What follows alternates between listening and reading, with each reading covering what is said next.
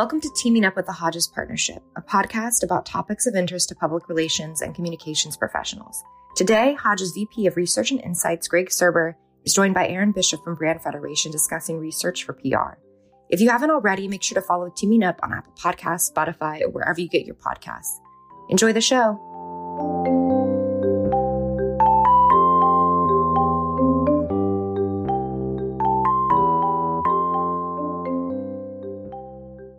Well, welcome to the latest edition of the THP Teaming Up podcast. And today is a first. We have our first outside guest joining us, Erin Bishop with Brand Federation, to talk about research-informed PR strategy. Welcome, Erin. Thanks, Greg. Well, before we kick off, Erin, I wanted to give you a chance to talk a little bit about yourself and kind of your research journey. Happy to. I have been in the research game, as it were, my entire career. Starting with a local firm called Allen Newman Research when I was in my younger formative days, and then went on to run my own firm, worked with Hodges quite a bit during that time, a little firm called EAB Research. Then brought those clients over to SIR for 6 years, and now I have joined Brand Federation. It had been a lifelong goal to work with Kelly, Matt, and Ryan, and so I'm very happy to be there and happy to still be working with Hodges in that capacity also. Thank you. Yeah, they are great people and a great firm, so congrats on that move. Thank you. All right, well, the first question for us is a great one. What's the value in research with PR? And what do organizations give up if they don't properly invest and kind of go through that process? Well, when I think about PR strategy, strategy without research is basically your gut instinct, and often very leadership driven or individual experience driven. And from that perspective, it's just really risky. I have built a career following consumer and other groups' behavior, and I am never not surprised at what they're doing. And if I, who have been watching this for so long, can't anticipate always where they're headed, then I think it really speaks to how difficult it is to know what's going on in the hearts and minds of folks that you're not around all the time. One of the first questions a lot of times that will come up when we start talking about research with organizations or clients is actually two questions. How long is it going to take? And more importantly, how much is it going to cost? Absolutely. And I know that is a question that's going to change with each organization and their research needs. But generally, what are your thoughts on those two questions? Well, maybe I can start by giving sort of a floor. Yes. And then by all means. That we can go from there in terms of what is additive and valuable there. I'll say that it is almost never less than $10,000. And rarely, unless you have a really huge initiative going on, more than $400,000. So there's a huge range there. It's a range. Yes.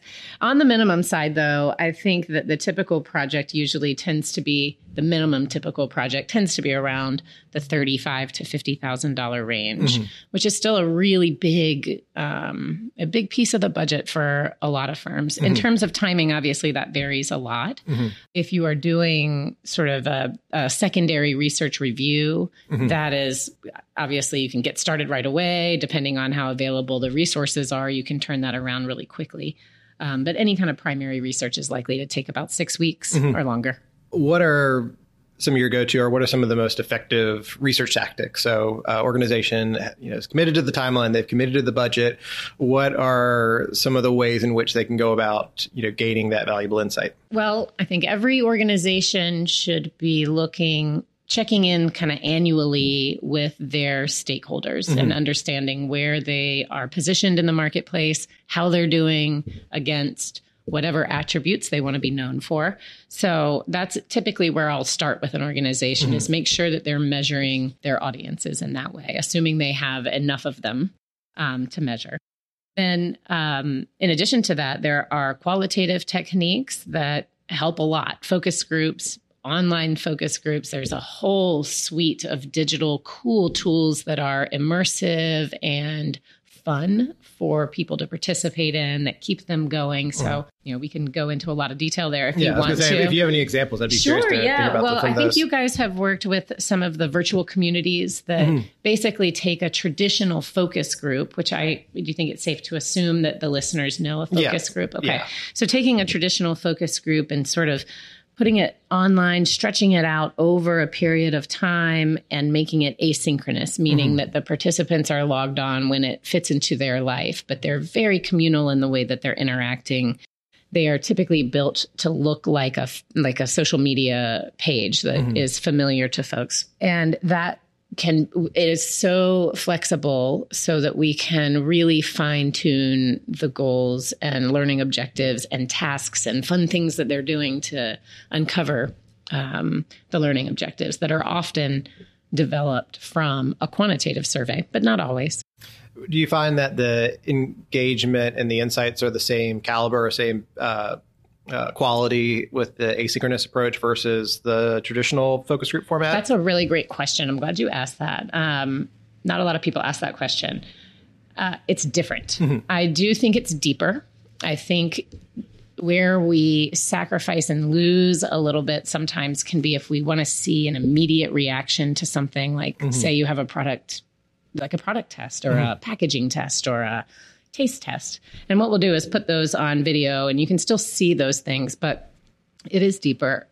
But you are losing that sort of body language, energetic feeling in the room that a really good moderator will know how to draw out and know how to interpret. I still think though, bang for buck, they're way worth it. So if I am when I'm a business, it's rarely that I will recommend the in-person focus group, but it still does happen. Yeah, I found myself over the last few years recommending the asynchronous ones more and more because the scheduling can be a nightmare. Scheduling can be a nightmare, and if you have a client with any kind of national reach, you in order to get the representative mix that you need, it involves a lot of travel and a lot of churning costs for accessing those folks. And when we can, I think moving that into a digital depth field is better. Facilitating more than a few virtual ones. It's always, I hate the 5 minutes before, because that's when like the emails start coming through of, so sorry, I got hung up. I can't join. And then it's, one person, and it becomes from a focus group to a one-on-one interview, more or less sometimes. Yes. And you're talking about even moving the live in-person focus group into a digital live in-person live focus group, synchronous, where they're all on.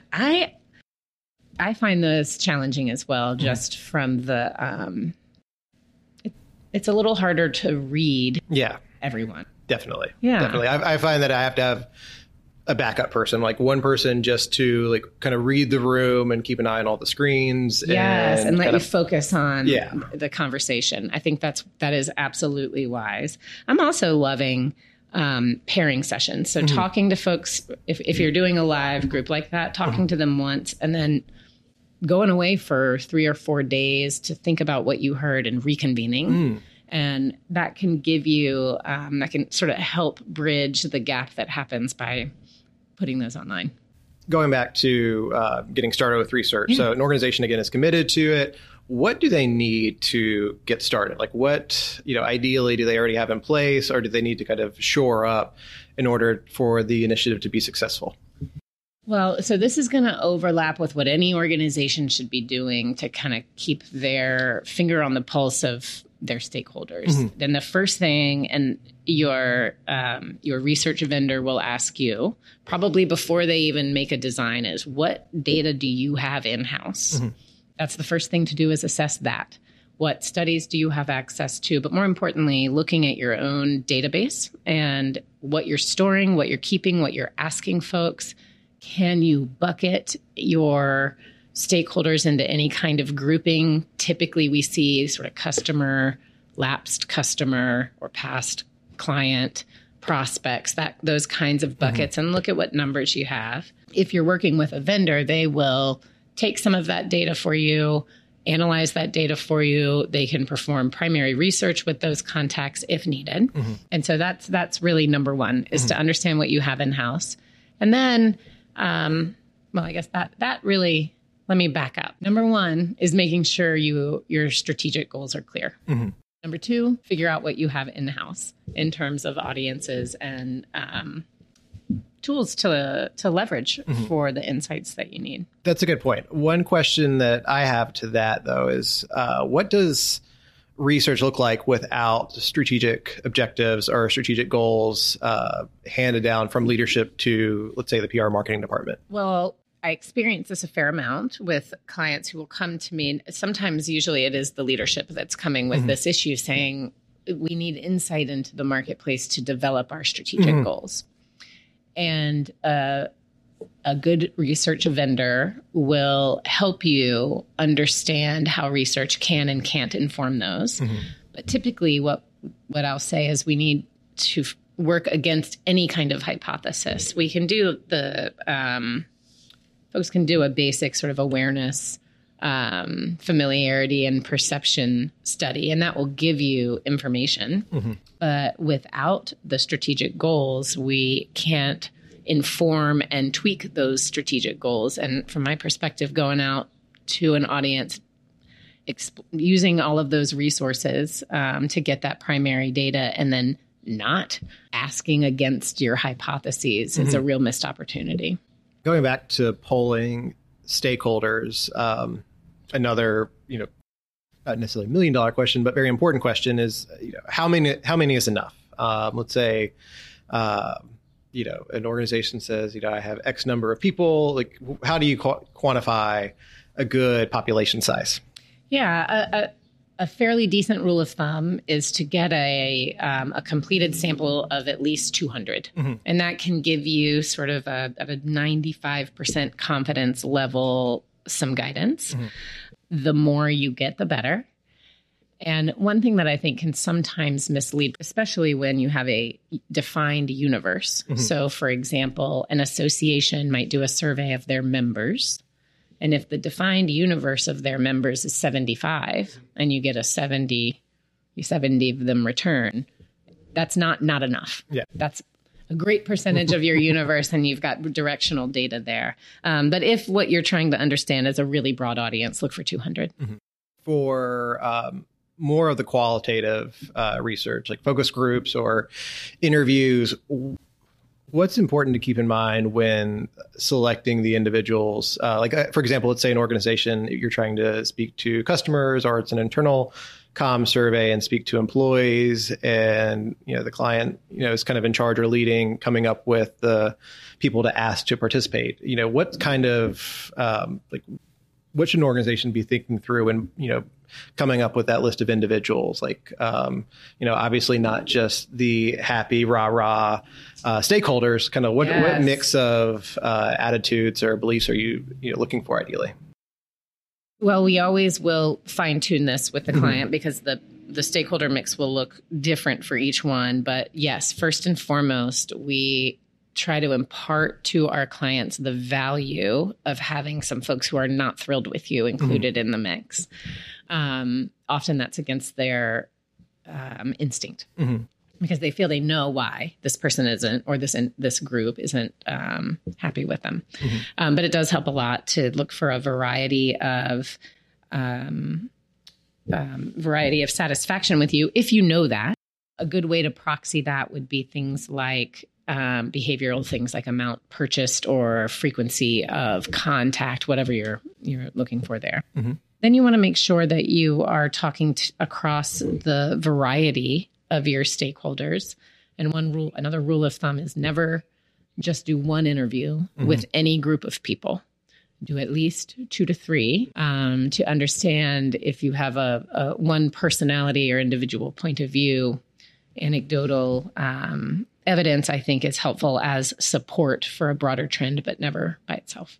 Both if you're doing primary research or for organizations who might not have enough money to invest in a lot of primary research. Secondary research is great to complement the work that you're doing, the insights that you're coming. But how do you vet the secondary research out there? What's a good survey versus a not so great survey? Well, typically, I'm going to say if it's free and not publicly sourced, I would question it unless it is aggregated by a third-party vetting organization. Like there's Statista is one. I know there are others out there that will, I think YouGov is another one that will aggregate the available studies. So those are great places to start. They are expensive memberships. And so that's just a reality there.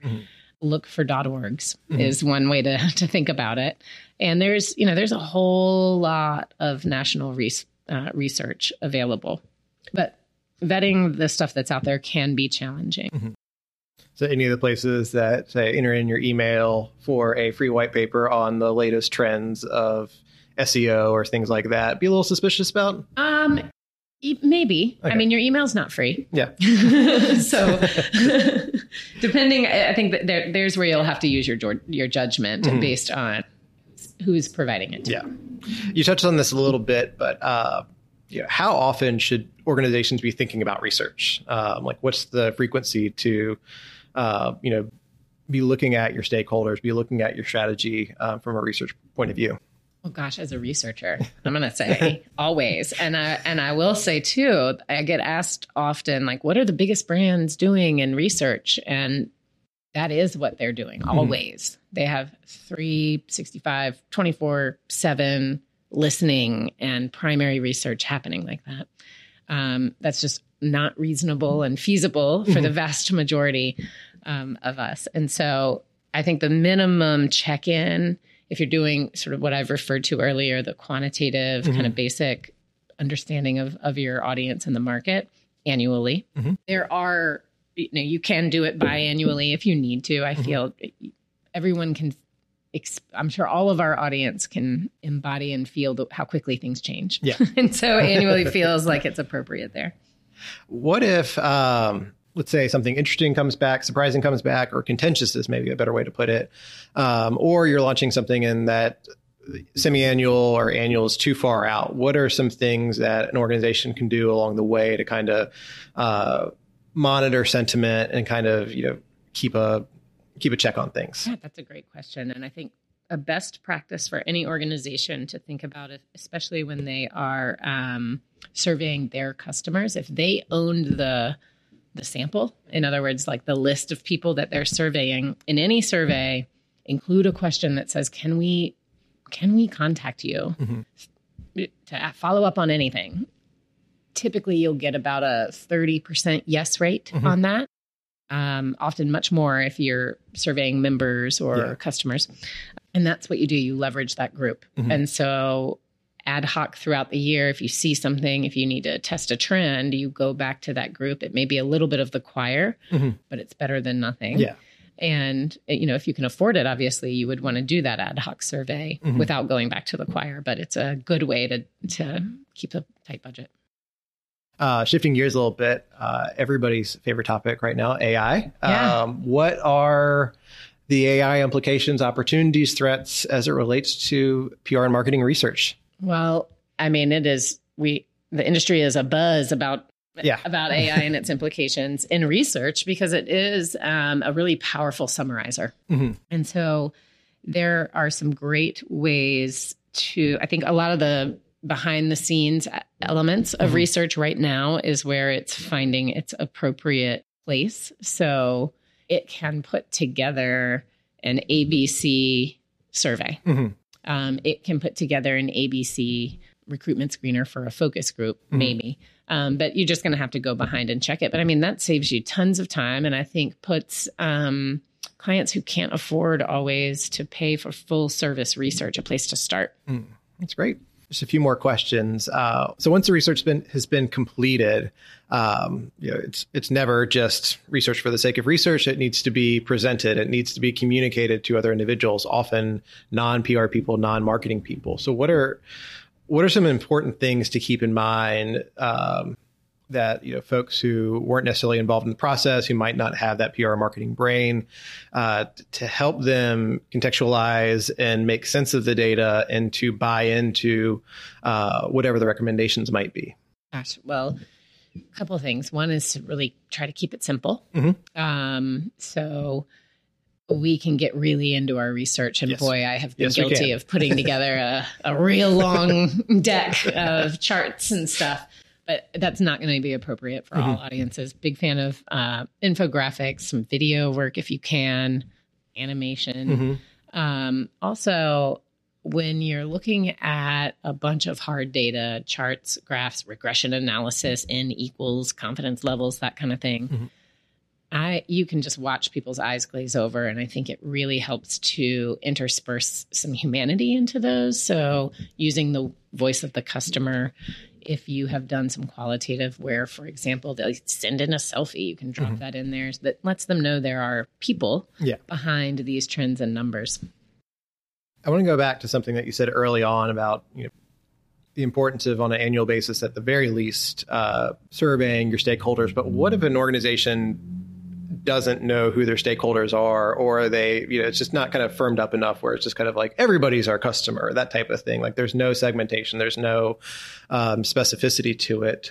What are some ways in which organizations can, properly identify or kind of get a better sense of, who are some of those specific stakeholder groups might be for their goals? Yeah, I think that the everybody's our customer problem, I'm sure you've seen that a lot also in PR. And it's an issue, everybody's not. Yeah. And so you work and I work too to help our clients see that and fine tune it. One of the things that I will say to them is like, what is appropriate for that is a segmentation study of the whole general population. And those are $65,000. Doing cluster analysis or more, looking at who are the groups of people that may or may not be interested in your product.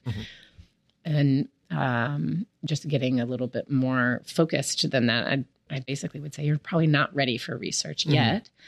If they know their category, and this is true for any client, whether they've got their strategy or not, but go to your associations. The associations are wonderful resources for primary research, trend research, customer research, and so on. And the associations themselves, if they're not doing that on behalf of their members, they should be. Any other PR research thoughts that you want to share? Thank you so much also. Yes, it's been my pleasure. No, I don't think I have anything else. I just love working with Hodges, and I think you guys do great work. It's been my pleasure to be here. We love working with you, and thank you again so much for joining us on the podcast. Thanks, Greg. Thank you.